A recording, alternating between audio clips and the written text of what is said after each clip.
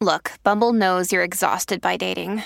All the must not take yourself too seriously and 6'1" since that matters. And what do I even say other than hey?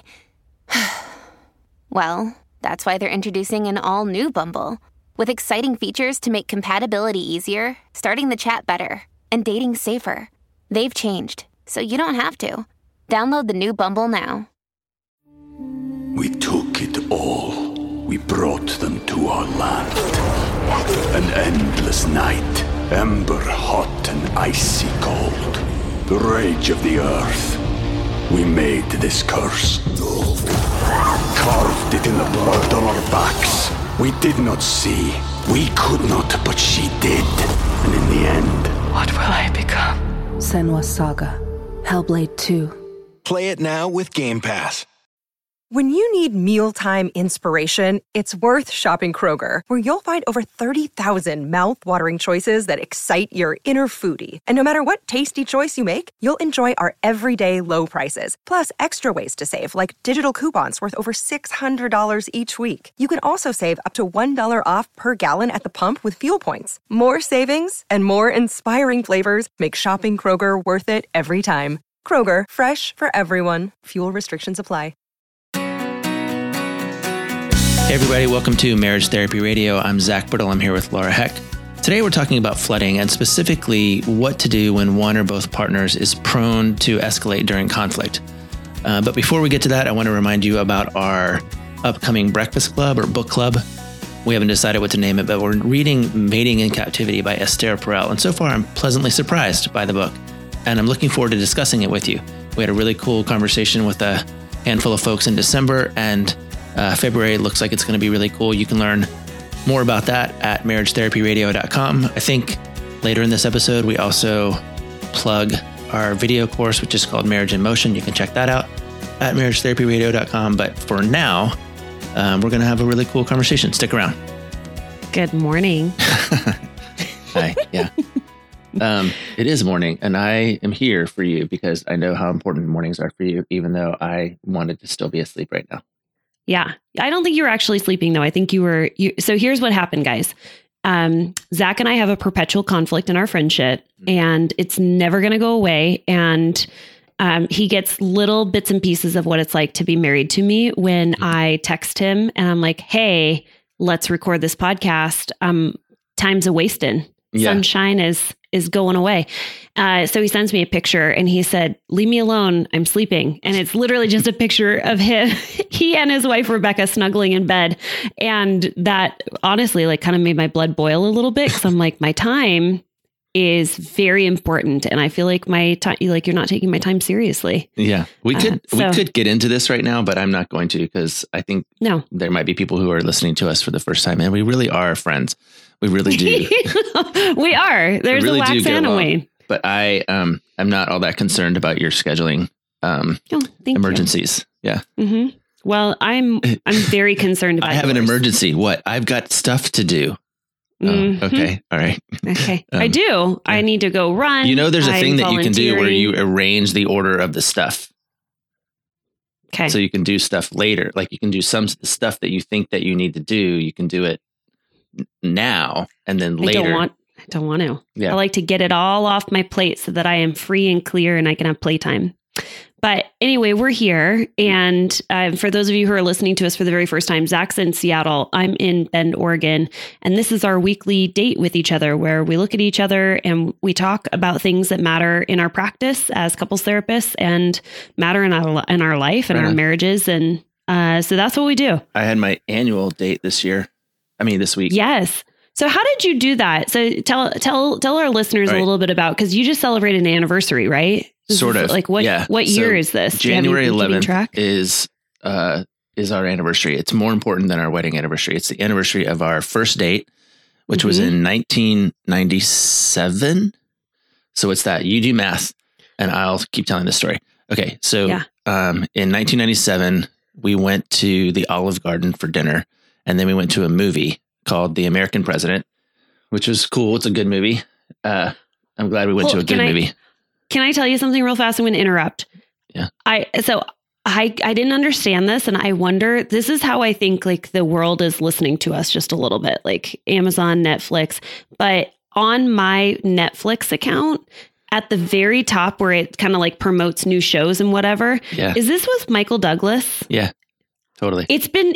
I'm not even joking, but The American President has been promoted to me as a movie that I need to watch. It's like, you might be interested in The American President. I've seen it 27 times. Yeah. Well, I've never seen it once, but apparently Netflix thinks I need to watch it, probably because they know we're friends. You're supposed to say, why have you seen it 27 times? Oh, Zach, why have you seen The American President 27 times? Because on January 11th, 1997, we met in 96. Our first date was in 96. And then in 97, we got engaged on that day. And to celebrate, we went to the Olive Garden and we rented a VHS of The American President. Do you remember what a VHS is? Have you ever seen it? I do. Yeah. I've seen them. Okay. Thank you. I'm 36 years old. I'm a grown-ass woman. Then every year since then, we have eaten Olive Garden and watched The American President. And it's been crazy because we've had to adapt a couple times. Rebecca's been out of town, or for whatever reason, our schedules didn't work. This year there was COVID, so we couldn't go to the Olive Garden. So we just got takeout. We ate it at our house. How was that? It was great. I mean, Olive Garden's great if you eat it once a year. Sure. I mean, it's such a treat. Like if you can gorge yourself on 19 breadsticks and salad and soup, then you're great. Sometimes we go there and I'm in awe of people who eat there like regularly. Like this is their thing, which is fine. Because it was my thing one time. Before I met my husband, the Olive Garden was the fanciest restaurant I had ever eaten at. I know. I'm not even, for some people that is the fanciest restaurant. And for me, it really was. That was like where we went when my mom graduated from grad school. One time to celebrate. We went to the Olive Garden and the guy, the waiter comes up and he has the little cheese grater thing. And he's like, how much cheese do you want? And he was churning the cheese. And there was a table next to us that was like full of, let's just say, dateable girls for him. Oh, okay. And he could not have cared less about us at all. So he never heard us tell him when to stop doing the cheese because he was looking at them. And then when he was done with the cheese, he literally took the cheese grater thing and put it into the salad. Like he just laid it down on top of the salad and he walked away. So we have an authentic Olive Garden cheese grater. You took it with you? Of course. Yeah. He gave it to us as an anniversary gift. He did give it to you. Yeah. There's a couple of times when things have made their way into my purse as a gift from the restaurant that I was at. Happy birthday to me. I have a very, very cool fork that I got this summer on San Juan Island. Oh, yeah. Oh, that's nice. I couldn't resist. It was such a cool fork that I need. I love that we are completely confessing to crimes. True crimes with Zach and Laura. Shoplifting on Marriage Therapy Radio. Okay, what did we want to talk about? Because wait, I want to ask you one more thing. Okay. Have you ever done this thing called intermittent fasting? Yes, I'm actually doing it right now, which is probably why I was super cranky with you via text message this morning. Yeah, right on. Yeah, I'm doing that now too. I learned about it this year, and I decided I'm going to try it out. I just need somebody to explain it to me because all I know is I'm not eating from 8 to noon. This is probably going to be a super punchy episode because both of us are in a fasting mode at the moment and a little lightheaded. Maybe I only fast from 10 p.m. to 9 a.m. Yeah, well, that's easy because that's when you're sleeping. Yeah, that's not. My stomach, hold on. If it growls again, I'm going to try and move the microphone so you can hear my stomach growling because I am currently in a fast. And that's why I probably needed to get out the door and run this morning is to do a fasted exercise, a fasted run. You know, Zach and I are huge fans of getting support, especially during abnormally stressful times like these. This is why we have partnered with BetterHelp to put you in contact with licensed professional counselors in your area. Tap into the world's largest network of licensed, accredited, and experienced counselors who can help you with a range of issues, including depression, anxiety, relationships, trauma, grief, and more.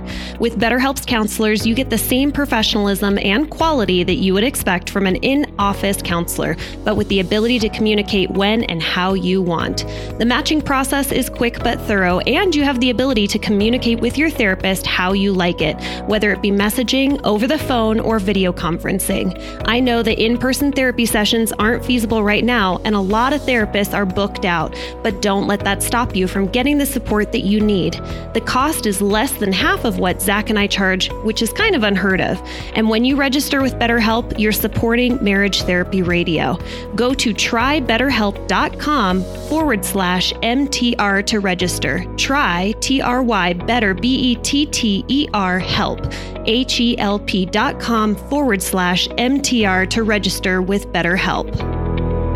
Hey, what are we talking about? Because you had something specific you wanted to bring up today. Well, I've just been thinking a lot for two reasons about flooding and what's it called? Diffuse physiological arousal. Like when we get so escalated that we kind of lose our mind. I realized it because Rebecca and I got into this thing the other day about our kids, and both of us started yelling. That you dropped your voice and got like a tiny bit quieter because you're actually at home, and I think you're like, is she going to hear me? Well, it's not her. I'm afraid of Abby.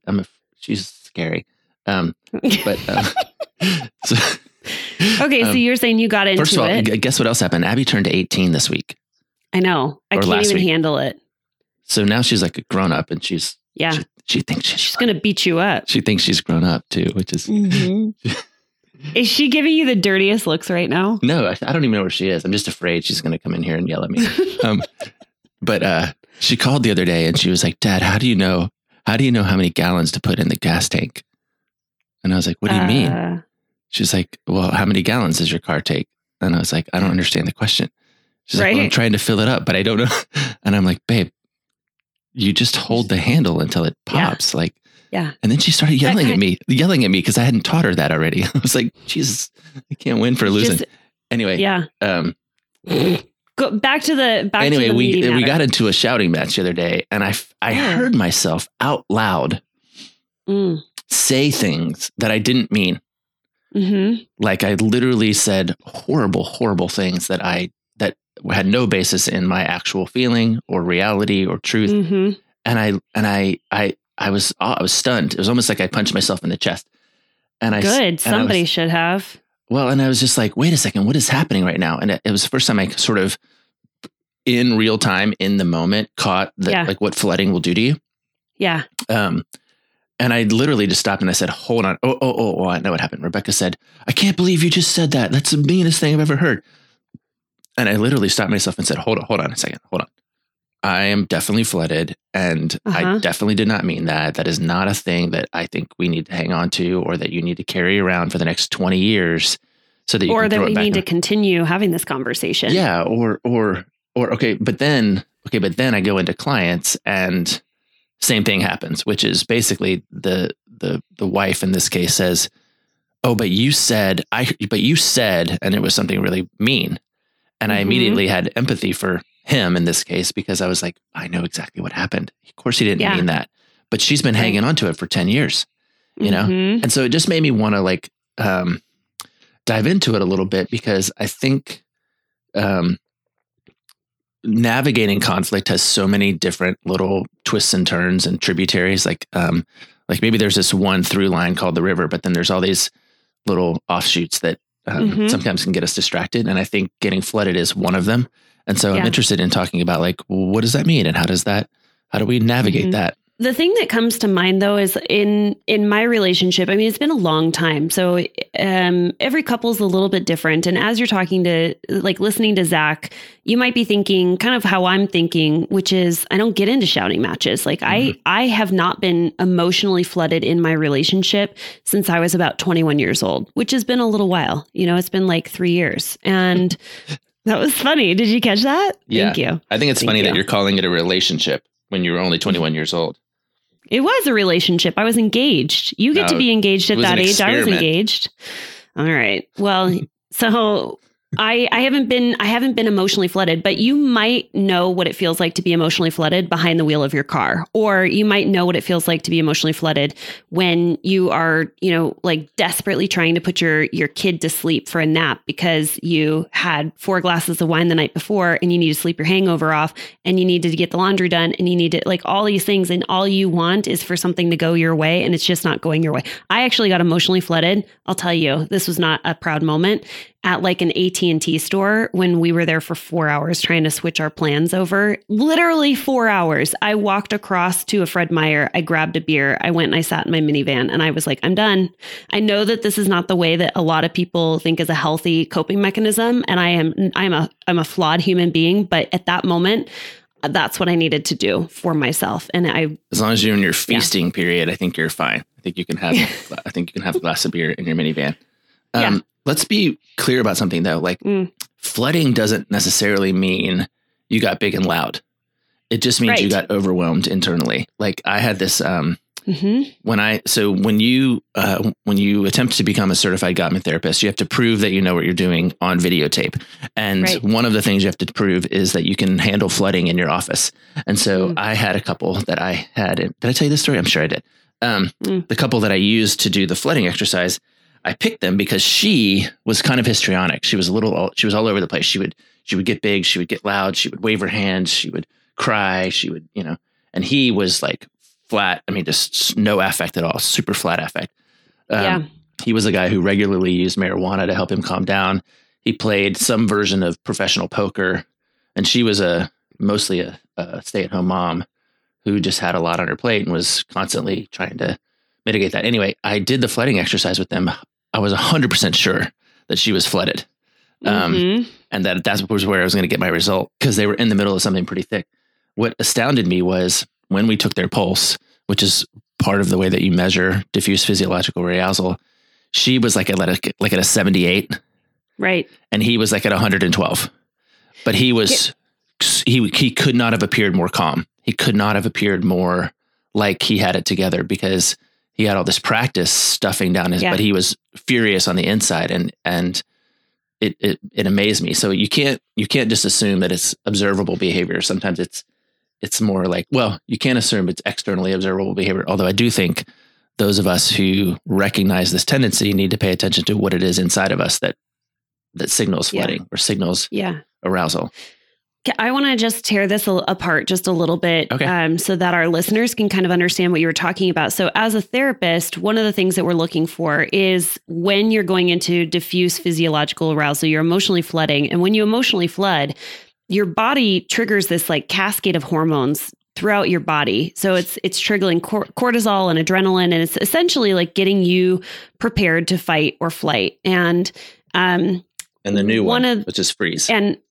Or freeze, exactly. Yeah. And it's interesting because I don't know if you've ever done this, but I often will find that couples, kind of like what you were talking about, where one couple gets kind of big, like they escalate and it's very visible. It's very external. Like they're crying, their voice is loud, they're standing up, they're pacing the room. Like they're cursing, they're saying things they don't mean. Yes. So it's very visual. And what I find is sometimes when you're paired with someone who gets really big, the tendency of the other partner is not to match that. It's like, it's almost like they have this idea in their head that if I just sort of I retreat internally and I kind of shut down a little bit, or I get really quiet and I get really calm, then maybe I will help to counterbalance my partner escalating. And it's almost like this attempt to sort of manage the dynamic in the room with this other partner. And oh man, it's really hard because the partner who's escalated, they hate it. They don't want their partner to be the logical one and to be the one that's calm and to be the one who's talking really quiet and is like trying to stick with the facts. And that only makes them escalate more. And I know that there's listeners right now that are like, yes, that's me. That's my relationship. I'm the escalator and I hate it when my partner gets so logical. Anyway, I see that dynamic a lot. And I think what you were just saying is that you can't judge a book by its cover. Just because your partner is calm, cool, unless it's collected. Catcher in the Rye. What? Unless it's Catcher in the Rye. Catcher in the Rye, you can judge by its cover because it's got one of the greatest covers of all time. Okay, fair enough. Fair enough. Catcher in the Rye, that's where my son's name came from, right? Oh, sure. Holden. Are you asking me? Yeah, that was a question mark. Oh, no. What you should say is Catcher in the Rye. Yeah, love that book. That's why we named Holden. Holden Caulfield. Yeah, Got it. Yeah. No, that's not why. It was actually after a snow apparel company. Hey, there's something, I thought about that the other day. I was thinking, Rebecca asked me if you guys were finished having children. And I was like, I'm pretty sure. And then I went, yeah, Holden, I wonder what that name is. I had that thought like today. Have you ever had this thing where like somebody says something? Oh, you were describing it with the American president. But you like say something and then like something is like the exact same and it's like right near you. Or like I'm thinking the word, I'm thinking about writing a book and then like somebody on TV will be like, I just wrote a book. Have you ever had that happen? Like it's almost like a deja vu, but it's not deja vu. It's like, I don't know. There's a name for it. It's the thing that happens when you buy a car and then all of a sudden you see that car everywhere. Yes. Yeah. Confirmation bias? No, I'm going to find it though. Or somebody's going to find it. Somebody's going to find it and send it to us because they like to stalk us and do research. And then we took it all. We brought them to our land. An endless night, ember hot and icy cold. The rage of the earth. We made this curse. Carved it in the blood on our backs. We did not see. We could not, but she did. And in the end, what will I become? Senua's Saga. Hellblade 2. Play it now with Game Pass. That's what. All right. Can you help us out? Okay. So we have to circle back to flooding and how it's showing up in the relationship and how it's not helpful to the relationship. So if I'm doing strictly education right now, what I think I want to say is, cracking this code is a really big part of learning how to crack the conflict code. It's not that flooding is always present, but when it is, it needs your attention. And the reality is if one or both of you are flooded or one or both of you are sort of no longer in your right minds, then that conversation is going to go poorly. It just is. And so it doesn't make any sense to continue having it unless and until one or both of you can kind of come back to center. And that's where I think learning how to, I mean, I'll say for me, what happened to me in the kitchen when I was like, hold on a second, I know exactly what's happening. I'm flooded. I didn't mean that. That does come from years and years and years of practice. Practice observing. Which I love, by the way, is that as a therapist, as someone who is aware of flooding, years of practice of identifying flooding in yourself and your relationship, is that you still flood. Like this is not something that is like preventable on your side. That's a good point. It's still going to happen. You might flood less often, but what you're saying, and what I think I hear you saying is that it's most important to identify when it's happening, not necessarily the prevention of it. Yeah, not necessarily to keep it from happening. Although I do think that there is some merit to that, and I think that's where like learning how to meditate or pray or breathe or run or do yoga or I don't know. There's all kinds of ways that you can calm your mind, but or at least prepare your mind, particularly if you're already in a high conflict relationship, or you can look at it right now and go, "Oh, I know this happens. I can see the pattern." Like, why not get preemptive about it? But if it does happen in the moment, I do think there's some work that you can do to mitigate it. And that's something that I'm interested in thinking about too. I had a guy once who was talking to me about wisdom. He described wisdom as putting a pause between opportunity and action. So, like, if somebody comes and knocks on your door and says, "Hey, I've got this Ferrari out here that I'll sell you for, $10,000. It's not wise to go, yep, here's $10,000, right? The wisdom is putting a pause in between the opportunity, the Ferrari, and the action, which is the purchase, right? And I think the more space you can put in there, the more you can go, wait a second, is this a good deal? Hey, where did this Ferrari come from? Wait, $10,000, that sounds kind of sketchy. I don't even have $10,000. Like all of a sudden I'm exercising wisdom, right? And I think this model has actually been really helpful for me, especially with clients when we do get into conversations around flooding, because they're like, well, how do I not respond? And I think it's just exactly that. Like, let's call it emotional intelligence. Emotional intelligence is putting a pause between the impulse and the response, right? So I have an impulse to say something terrible. Right. to my wife about my kids, perhaps. Well, emotional intelligence is for me to pause long enough to put a gap between that impulse, which may be coming from a very real place of desire for justice or being provoked or, just, being sad. But then the action itself needs a window, right? It needs a window of like anticipation or a window of judgment. Like, is this the right action? And in my case, there was no pause. And so I just blurted this thing out and then, but then you could immediately tell you were like, wow, I can hear myself. I'm for a moment, it was like you were lucid. Well, for a moment I was lucid, but I was also thinking about clients and I was thinking about like the very real possibility that Rebecca had to tuck that comment into her belt and keep it there until she was ready to pull it out again, which could have been a year later, 5 years later, 10 years later, because I hear people in my office do it all the time. They pull out this thing from a year ago, 5 years ago, 10 years ago.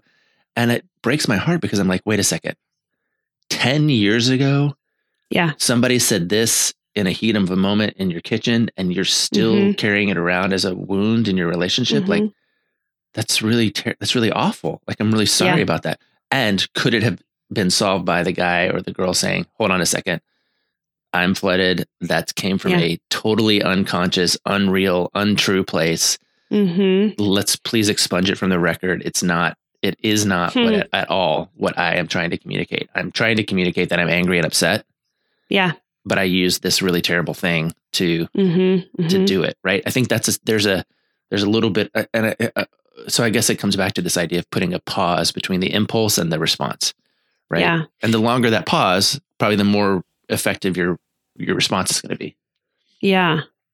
A couple of things that come to mind is this idea of two people that get together and have very different family of origin stories of how they did conflict growing up.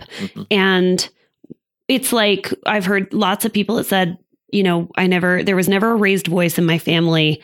I never actually saw my parents do conflict. I wasn't aware of any conflict growing up. And then there's other people, and it's like their household did conflict by raising their voice, sort of like getting into sort of tussles, if you will, like had like really sharp, quick, fast quarrels, and then it was done and over with. And so when you're saying putting a pause, to me, that's like recognition of being able to say, hey, I know that my family of origin did conflict this way, where we raised our voices. We said things we didn't mean, we got flooded, but it was done and over with. And then we could move on. And to me, it's like the pause is, it might feel okay for you to raise your voice, but it's not okay to your partner. And I think that needs to be a discussion between the two of you of how are we doing conflict? Like, what is our threshold that we are willing to tolerate as far as healthy conflict in our relationship, and coming up with your own script? Because even though you might be most comfortable with raising your voice and you may be most comfortable kind of diving in, hashing it out, saying what you want to say, need to say, and is reactive, like getting reactive like you used to, I do think it's important for two people to be able to say, hey, this is not the family of origin. Like, we're not taking this old script of what we grew up with. We need to create our own script of what we want conflict to look like. And for some people, it might be, like sitting down and talking things out in the presence of children. It might be talking things out, late at night, having long everybody does conflict differently. And I think you and I just shared how differently you and Rebecca do conflict versus Ryan and I, because I told you this morning, my husband was hurt by something, and it was literally a 10-second conversation. He shared with me what he was hurt about. I acknowledged it. I said, wow, you know what? I'm sorry. I probably should have, thought this through, and I'm sorry that I impacted you. And it was done and over with. And that's how most things go. But well, just to that point, I think what you're describing is this idea that there are different agreements that families make. And in the one case, you might have a family that says, oh yeah, we're totally cool with just like, revving up, burning real hot for a second, saying stuff that we don't mean, and then walking away as if it's just ingrained culturally. And that can be fine for some people. Like, I know plenty of couples like that. They tell each other to F off all the time. And like, that's just part of their style. Right. However, in some marriages, to say F off is like deal breaker, right? It's a real violation, but that's the absence of agreement. It's not the absence of appropriate words, right? It's that we didn't do this. So I will have this conversation all the time, which is whenever anyone says, well, in my family, it was like this. I'm like, sorry, that's not a prescription.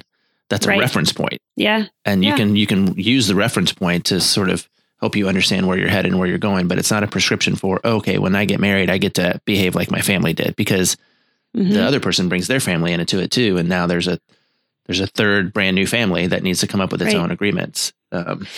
Yeah. So I call it the rules of engagement. Like, hey, like, let's just talk about this.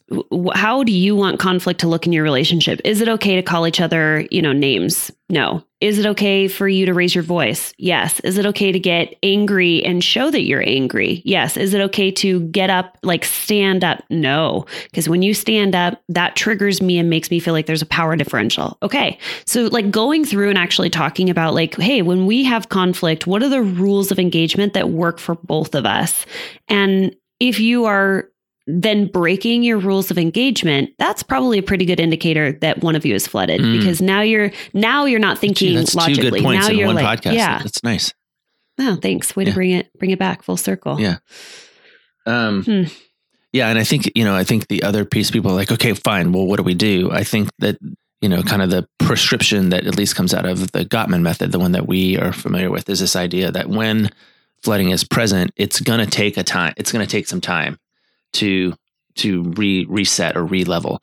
And the prescription is at least 20 minutes, not more than 24 hours. So, like I think when it's present and it's in the way, it's perfectly fair and maybe even right and good and responsible for someone to go, you know what, we ought to just park this and come back to it later. Yeah. Of course, the complaint I hear most often is that if that does happen, it doesn't happen kindly or politely. It's more like, I'm out of here, forget this, or, But then the other piece is this complaint, which I'm sure you've heard, which is, okay, yeah, sure. We take breaks all the time. We just never come back to it.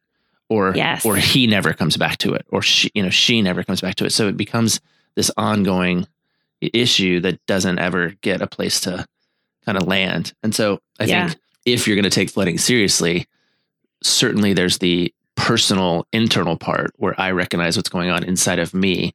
And I try to achieve this pause between impulse and response. But then there's also the collective, sort of relational part, which is one of our strategies here has to be that we know how to take a break. We know how to walk away for at least 20 minutes, not more than 24 hours. But if one of you is going to suggest that we walk away, that person is now on the hook for coming back. And I think that there's something about closing the loop that really does help mitigate this idea that 10 years from now, I'm going to pull this comment out, or I'm going to pull this moment out. Right. And I'm going to make sure that you hear about it, because I'm still thinking about it. Right. Which I think, again, is it's just terrible. It's terrible that we are still thinking about what may have been incidental, emotionally led actions or words that, frankly, like, I don't know if I would have remembered it. Yeah. Saying well, it, and I think, okay, so in this particular example, there are some people that, yes, it absolutely, that is a part of who they are. They remember things that were said, the way that it struck a chord with them, it resonates, it sticks around, and it's a wound, a literal wound. And I don't think in these relationships, if you're someone who's in a relationship with, I would say, someone who's sensitive, where these words do hurt, they stick around for years and years and years, and you are able to just kind of like move on, brush it off. You don't think about it. It didn't hurt you. I really hope that you are sensitive to the fact that like this is a legitimate wound to them. And even though you don't have the same experience and it's not something that weighs you down, not to be critical of your partner when it does weigh them down, because it is a real thing. I had a client yesterday that I love. He was sharing some information from his individual therapist. And he said, there was a father and a son. You've probably heard of this. And this the father like was a joke. Here we go. No, it's not. It's not a joke. It's not a joke. Walked into the bar, and the bartender said, "Father and a son," and basically, it has something to do with like every time the son does something wrong, the punishment is for the son to go out and he puts a nail into the fence. And so over time, the son is, putting a nail into a fence, putting a nail into a fence. And eventually the son decides, or the father decides, like, hey, you've corrected your old patterns and you've moved on and you're doing things right. And so there's no longer punishment. Now you can go and you can take the nails out of the fence. And what ends up happening is that the son realizes that the fence now has all of these holes in the fence, and it's weakened the fence over time, and there's no way to fill these holes. And I just think that that's an important thing to recognize, that every time you say something hurtful to your partner, maybe even, and most of the time we say these hurtful things when we are flooded, when we are emotionally triggered to the place where we're feeling overwhelmed and saying things that we regret, is that you might regret them. Your partner might forgive you, but the holes are always there. They will always remain as these small wounds. And over time, 1 or 2 wounds may not be the biggest deal. But if you let flooding continue in your relationship and you continue to say these hurtful things, over time, the entire wall is covered in walls or in holes. So I don't know. I'm going to have to look up that story. I feel like it's something that's probably taught in churches. What do you say we land this plane? Actually, here's one thing I wanted to mention. Oh, okay. Do you remember our video series? We do an entire piece on flooding, emotional flooding and repair in relationships. Yeah. Cool. It's called Marriage in Motion. It's a video series for couples. It's 16 videos with corresponding activity sheets. And so for couples that have wanted to focus on their relationship, really creating motion in the relationship this year, that would be a really excellent way to just kind of dive in. New Year's resolution.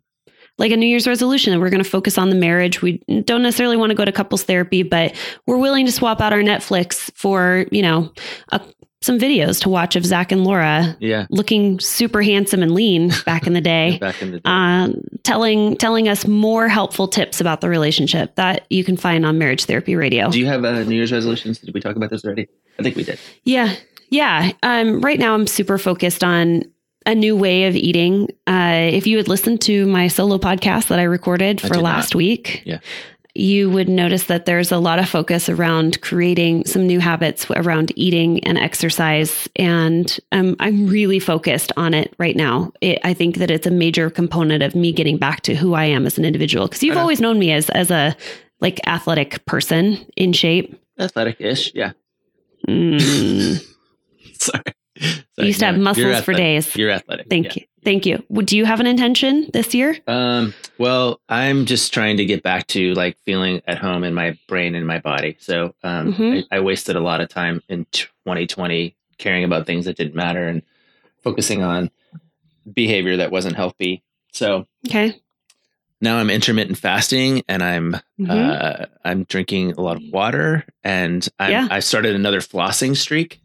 Whoa, heyo, back to oral hygiene. I know. It's been a couple of years, but I'm determined to break my record, which I think is, I have to go check, but it's something like 187 days or something. You went a long time. Yeah. No, but mostly I'm just, chilling, trying not to take myself too seriously. So. Yeah. Well, if you want to take me more seriously, I would appreciate that. Nah. Hey, I'll see you bright and early next Thursday so we can record our next podcast. Well, we can negotiate terms over the next week. But hey, if this is your first time, thank you for listening. And go back and check out some of the episodes that we already have. You can go to Marriage Therapy. Go back to number 1 and go to marriagetherapyradio.com. Although I did want to talk about skydiving today. And I think number 2 or 3 or 4 is how to skydive, which would be a good companion episode. But it's like 3 years ago. Yeah. I think that's a great idea, actually, because we talk a lot about flooding, and it's been 3 years since we've talked about it. So go back and listen to Zach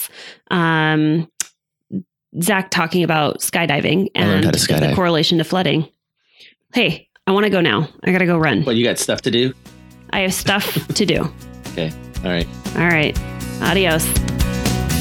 Thanks so much for listening to this episode of Marriage Therapy Radio. Hey, I mentioned it, and I'm actually pretty serious that if this topic was interesting to you, you think that, hey, flooding does happen in my relationships, and I have put holes in the wall. then I think it's probably a good point to check out our video series for couples. It's called Marriage in Motion. You can find it on our website, marriagetherapyradio.com. There's a tab at the top that says products. And if you scroll down, you'll find the video series. I think we have it on there for an incredible deal. I mean, it's literally like 16 sessions that you'd be doing with a couples therapist, with Zach and I teaching you and then having you work through exercises with your partner. And it's for less than the price of 2 sessions with Zach and myself. So check it out. Thank you for all of your time and your attention, making your relationship better today than it was yesterday.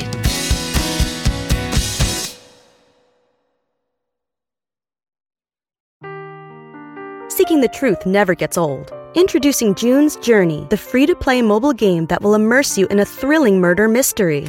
Join June Parker as she uncovers hidden objects and clues to solve her sister's death in a beautifully illustrated world set in the Roaring 20s. With new chapters added every week, the excitement never ends. Download June's Journey now on your Android or iOS device or play on PC through Facebook Games.